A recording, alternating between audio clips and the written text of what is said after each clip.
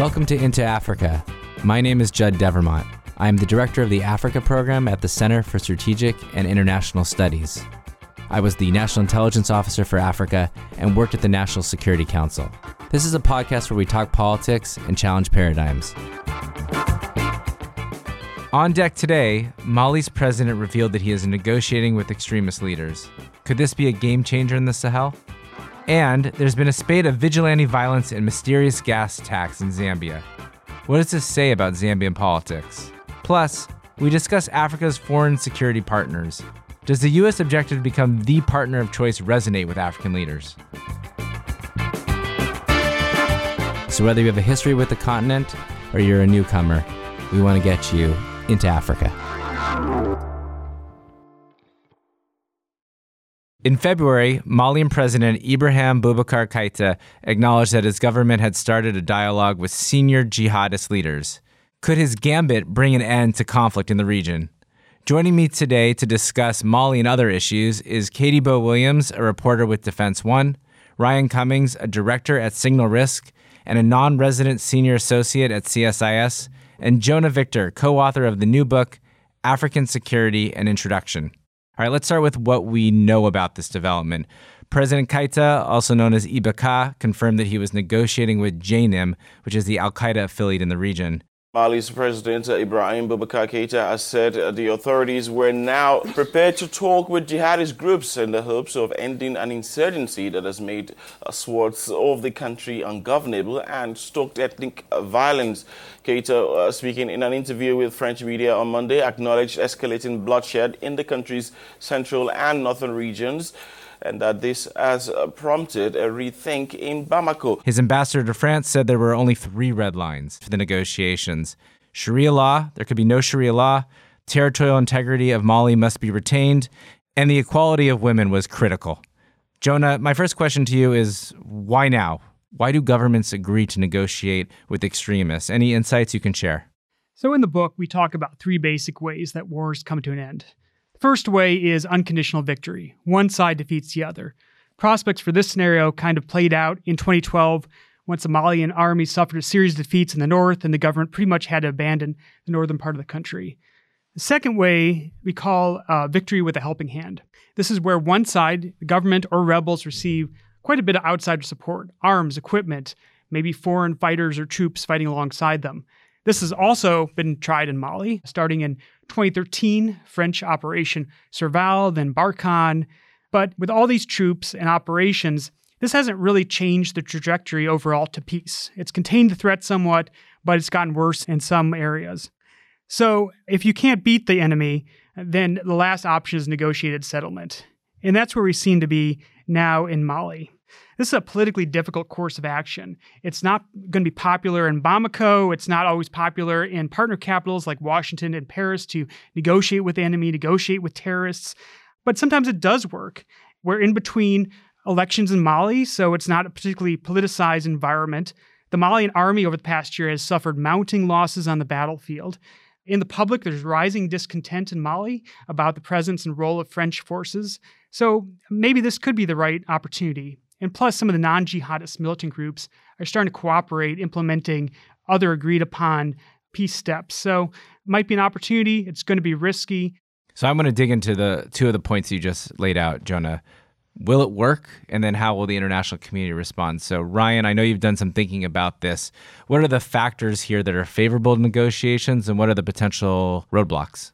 Yeah, well, I think the factors that are favorable are rather few and far between. I think the one course of action, as Jonah noted, is that this is a shift in strategy.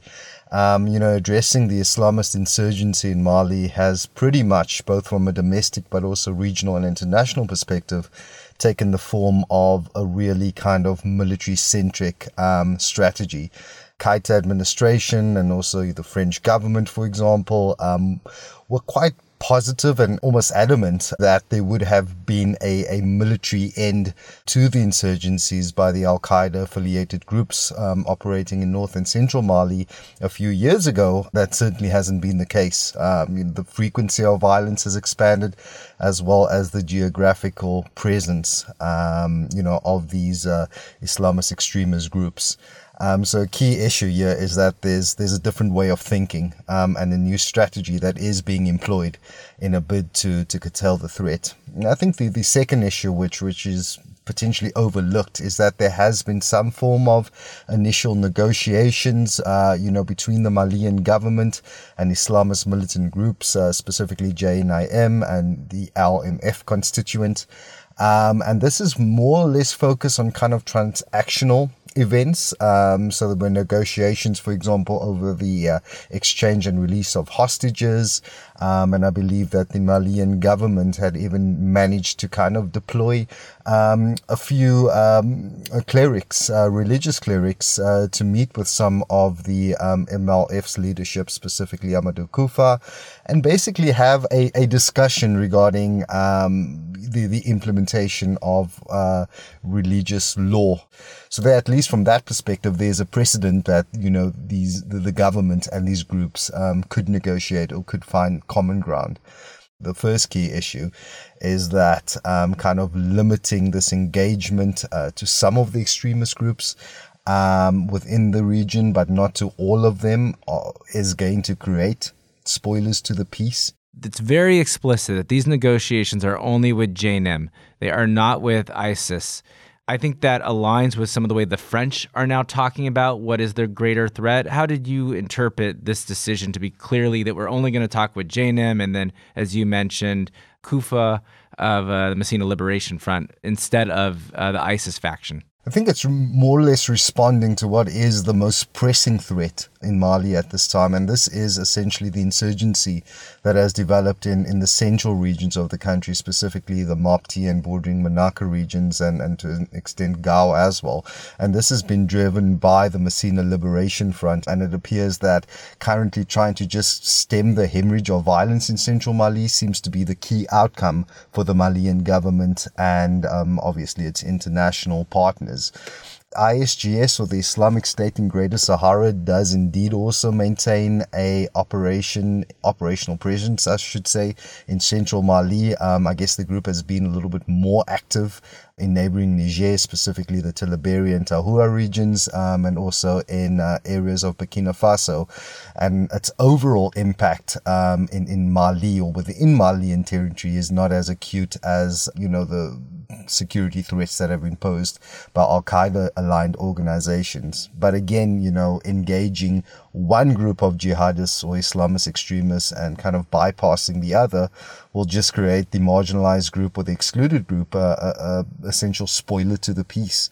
And I think that is one of the key issues. I mean, I think you're hitting on the head, and it's interesting thinking about Jonah's paradigm about the different ways governments pursue counterterrorism operations. We've got now this mix where they're pursuing the second option, military option against ISIS, Greater Sahara, and you've got, when it comes to JNIM, a combination of number 2 and number 3, which is negotiations. So a lot of risks abound. But Katie, I was wondering, how do you think the international community is going to respond? I mean, it's notable, right? We're only a couple of weeks since the announcement that the U.S. is negotiating with the Taliban. So this seems like they could get behind it. Right. I mean, days since the signing of that agreement, right?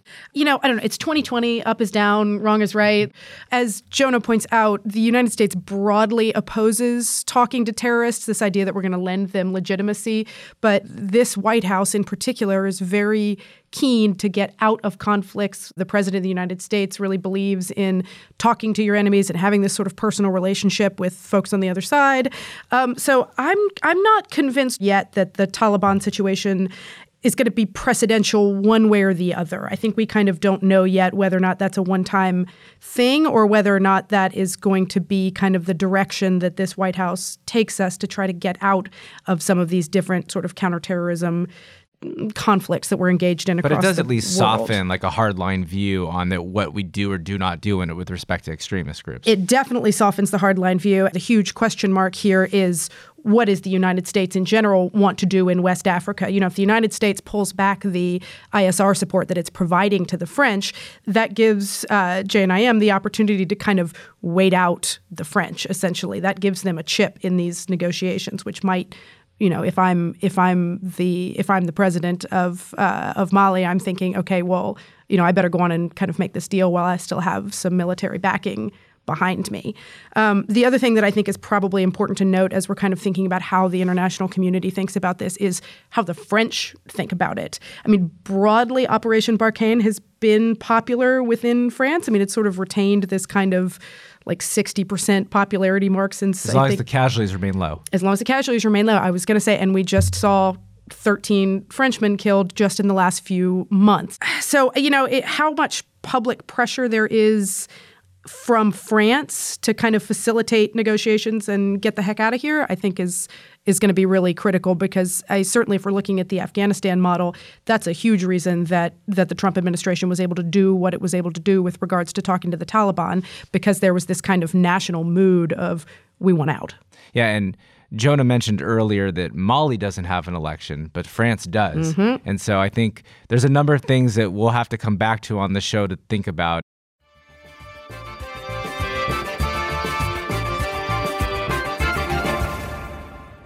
I want to move to our second topic. There has been a wave of vigilante violence in this even stranger case of these attacks on homes using poisonous sprays in Zambia. It's all about mobs that police say are seeking revenge for a series of chemical attacks that have killed at least 50 people. The lynchings are the latest gruesome turn in an extraordinary story that has been playing out in the country over the past few months. What in the world is going on? Let's start with the vigilantism. What is happening? How does this relate to politics in Zambia? Yeah, it's quite a complicated and strange case. So the initial suggestions or kind of motivations for these attacks that have taken place have ranged from obviously the kind of more salient, I guess, explanation that it's criminal attacks, and this was kind of the modus operandi employed by some criminally motivated assailants to essentially incapacitate individuals in their homes and then proceed to engage in acts of robbery. Then there was kind of the weirder motivations to suggest that there was a kind of occult motivation for the violence, specifically claims that there were Malawian vampires, I guess, involved in some of these attacks, and then kind of ones that really start to kind of underline, political tensions in Zambia, where both the ruling Patriotic Front Party and, in addition to members of the opposition UPND, accused each other, or at least kind of political supporters of each of these respective organizations, of orchestrating these attacks. And that has certainly kind of heightened the tensions. And there's been the suggestions that the administration of Edgar Lungu has not been responsive to these attacks when they've occurred. And that, unfortunately, has catalyzed these outbreaks of vigilantism. So outside of rapidly deteriorating the security environment in affected areas, it's also had these political permutations which have been quite tense in Zambia for quite a while now. Yeah, Zambian politics, we talked about it a couple episodes ago about how the story of China affects Zambian politics. And here we have another example of, whether you're going to ascribe it to the occult or otherwise, but different issues sort of cutting through really contentious politics. And I don't want to leave the conversation without making a couple of points. First is that as Ryan talks about vampires, there's actually some really good academic literature about vampires and their traditions as a myth in East Africa, a book by Louise White called Speaking with Vampires, Rumor and History in Colonial Africa. So if you want a background on why the Zambians are talking about vampires, it's not because they just love Bram Stoker. There's some more there. And then the second thing I want to talk about is about fake news. Police have received more than 500 reports of incidents of chemical spraying of poisonous substances on households that have affected more than 1,600 people. The Zambian government had to state that they would not close schools. And AFP did a really interesting look at a dozen Facebook posts shared more than 2,500 times, which spread false or misleading claims about the attacks. Katie, as the journalist in the room, What is the role in media outlets to combat these sort of myths and mistruths that are creating public panic? Well, I mean, first of all, if I had the answer to that, I would be a millionaire right now because it means I would have solved the 2016 election. Right. But I mean, I think one of the things that's really important to note here is that Zambia is not alone here. I mean, just in the last few years, we've seen false rumors of child kidnappings in India that have led to mob violence and killing that sort of spread virally on WhatsApp. So this kind of misinformation is a common feature, I think, in countries across the world right now that, and as you smartly pointed out, plays on existent divisions or fears that are already present in an existent society. So, I mean, to me, the questions become kind of what was it in these posts that was resonating with Zambians, and then who stands to benefit from their proliferation. So, to a certain degree, we as the journalists can't control how media savvy a given public is, whether they're able to differentiate in between the credibility of different sources. In Zambia, that's going to be a huge question. But I also think one of the other questions that may be a little bit more specific to Zambia here is how much freedom does the press enjoy? I mean, if our job as the press is to put out accurate information, to put out information that can be trusted, we have to be trusted and we have to have the opportunity to provide accurate information. And my understanding is that there is kind of a bid by the president of Zambia right now to kind of harness a little more authority for himself. I know he's seeking his third. It's his third term. Yeah. Third with an asterisk. Right. And so you watch trends like that, and that can sort of raise some questions about how effective the press is able to be in combating misinformation around this kind of crisis. Yeah, there's been some really good surveys from Afrobarometer just talking about African public's views on the media, and it actually has gone down recently.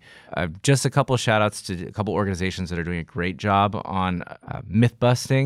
One I already mentioned, AFP, BBC also does this quite frequently. But then there's an organization called Africa Check based out of South Africa that also will not only look at mistruths and stories that are going viral and test them, but what politicians say. So I recommend people listen to that.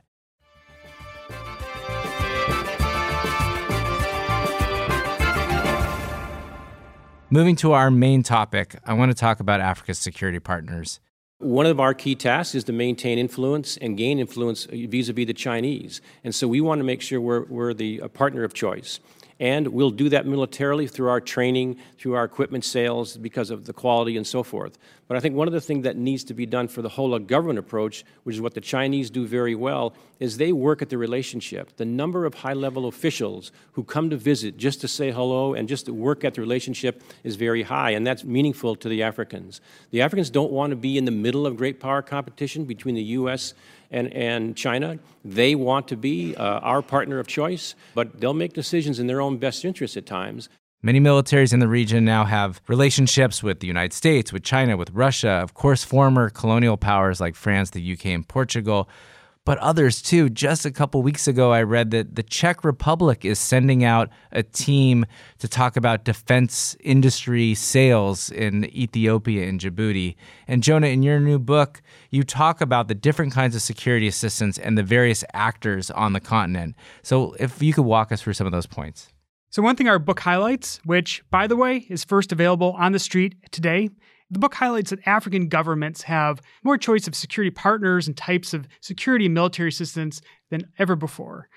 Some partners offer assistance at arm's length, and some get closely involved in waging campaigns, mounting defenses against insurgents, bandits, and terrorists.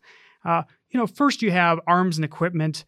This is an area that Russia and China have dominated for a long time because they're able to provide equipment, arms, patrol craft, airplanes, helicopters at a less expensive price. But next you have training. Long-term training partners include the U.S., France, Britain.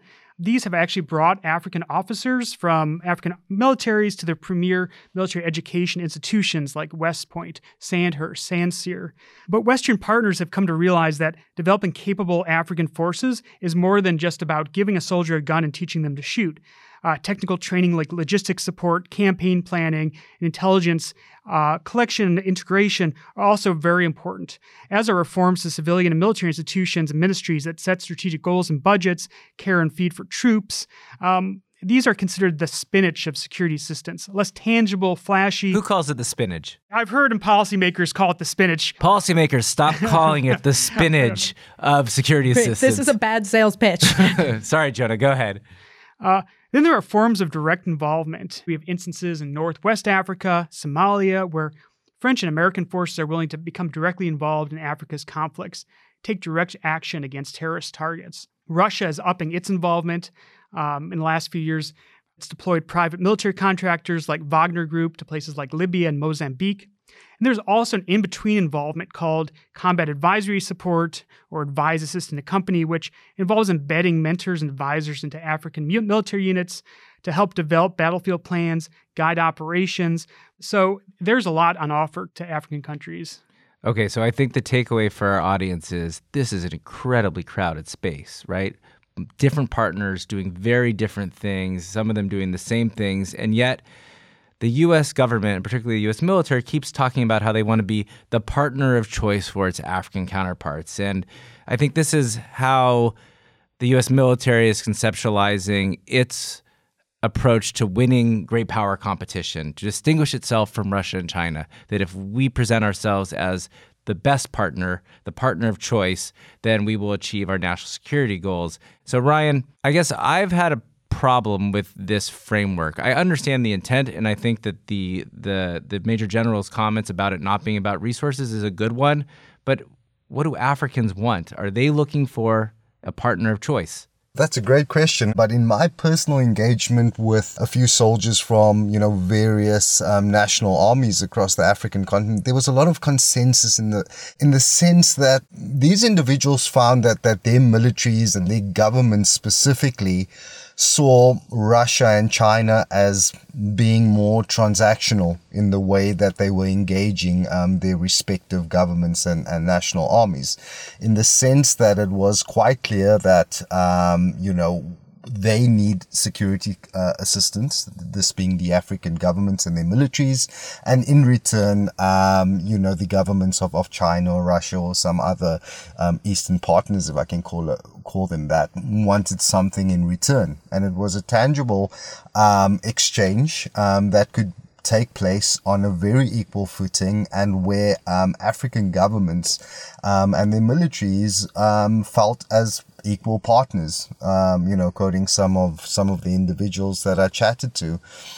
And I think that there is a lot of frustration with African governments that military engagement or partnership from the West is not necessarily sold as transactional, but where there are significant political conditionalities specifically tied to that cooperation. So, the focus on professionalizing the military, real harsh criticisms of the human rights abuses of governments that are engaged in counterterrorism or counterinsurgency operations. And this great perception that there is an unequal balance, in the nature of these relationships. The biggest frustration at this stage is that, African governments want to engage with partners who they perceive as treating them equally, and where kind of the conditions for cooperation are mutually beneficial and very much transactional. Yeah, the way I think about it is that, my read is that African militaries aren't looking for a partner of choice. They're looking for a choice of partners.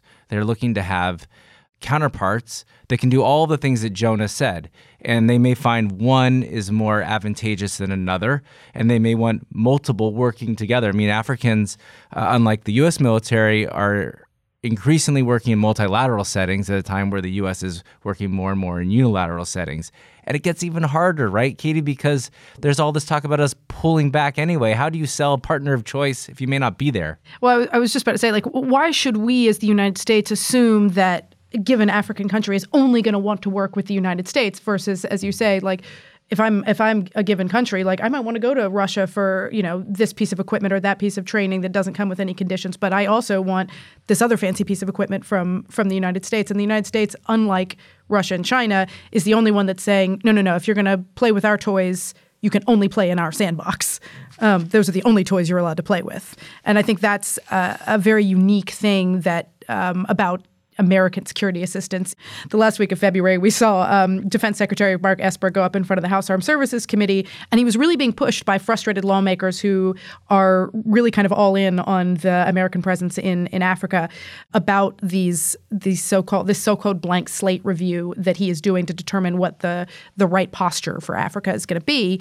And he finally said, look, the options that I have on the table are predominantly cuts. We still don't know exactly what that's going to look like based on the conversations that I'm having kind of within DOD and within the State Department. It looks like the most likely scenario is that what's really on the chopping board is the U.S. presence in West Africa, where we are kind of, I don't want to say outsourcing the counterterrorism fight to the French, but the French are sort of the primary force, and we are providing intelligence, surveillance, reconnaissance, a certain amount of logistics support. We just spent millions of dollars last year opening a logistics hub in Accra, Ghana. So we get a lot of bang for our buck in helping the French and letting them take the point. And I think, at least here in Washington, there's some real confusion on the Hill and in the Pentagon as well about why we would give up that kind of low input, high reward scenario. It's certainly not a done deal yet. So, it seems like this is still in flux. But, I think the other thing that has been a little bit difficult for critics of these potential cuts to understand is if the idea is we're going to cut troops in Africa in order to reallocate our resources towards competing with Russia and China under this sort of new paradigm of great power competition under the National Defense Strategy. I hear two things from critics of this. And again, this is stuff that I'm getting from inside the building as well as on Capitol Hill. China and Russia are in Africa. Is this not the sort of playground for great power competition? If we're going to try to compete with China and Russia, shouldn't we be trying to deny them access to, as you say, be the partner of choice in Africa? And in order to do that, we got to be there. And then the second one is, are we squeezing blood from a stone here? How much money, resources, manpower, material, personnel are you going to be able to pull out of this economy of force in AFRICOM, and what? Put it where? Yeah, like how's it going to make a critical difference to what you're trying to do in other theaters? I think I can say safely without getting too far out of my journalistic lane, it's not. Yeah. There's just not enough there. And it's also specialty forces that aren't necessarily going to be of any use in the South China Sea, where we are still sort of working on what our strategy is anyway.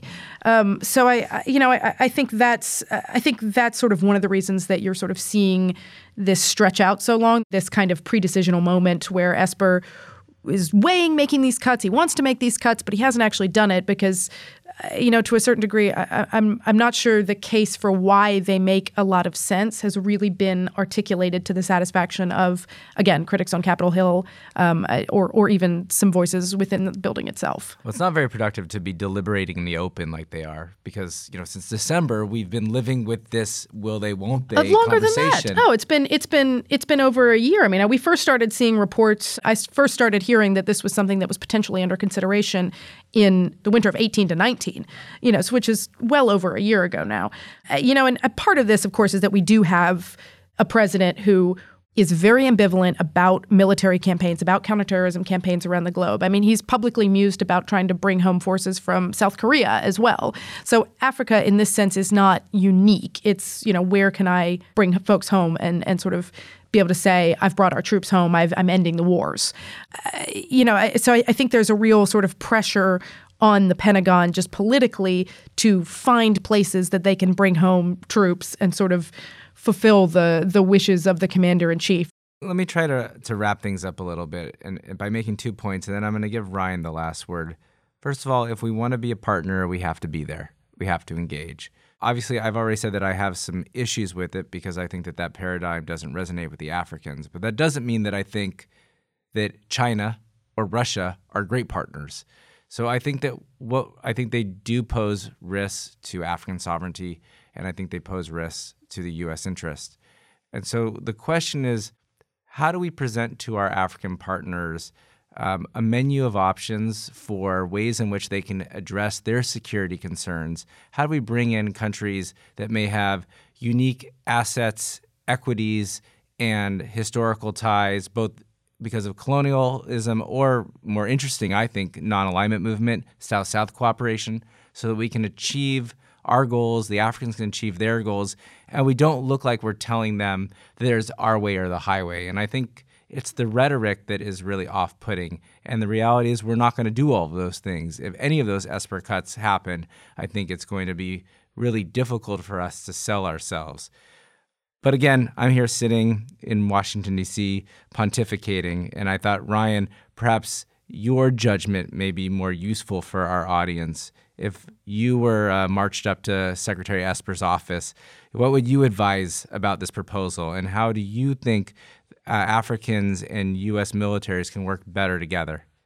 Well, I think my response to that question would just be transparency. I get the sentiment that, which has never really been articulated with the United States foreign policy from a defense perspective, to the African partners, is the sense that, U.S. foreign policy, and I think specifically under the incumbent administration, is still a U.S. first policy. But that doesn't have to be mutually exclusive from still providing, kind of a lot of the benefits that are being sold to African governments. I just think that there's often this kind of, I wouldn't call it lack of transparency, but just almost ambiguity. In the sense that, African governments might still perceive U.S. foreign policy to not be clear. And when it's not clear, that's when you kind of get all of the conspiracies running around, or this perceptions that this is still kind of a imperious agenda that's being imposed on African states by the U.S. government and the West. So yeah, I think, long story short, it would be the focus on transparency, and that the U.S. government kind of articulate exactly what is the primary motivations for their partnerships with African governments from a military and defense perspective. Yeah, I think that's absolutely right, Ryan. I mean, I really do believe there's a way forward here, even if we do some sort of right-sizing on our forces. But the key is to be transparent. The key is thinking about this in a multilateral setting and having a conversation about Africans, about our security and their security, and being creative about how do we advance that in a very complicated world. Thanks, everyone, for coming. We will talk to you again in 2 weeks.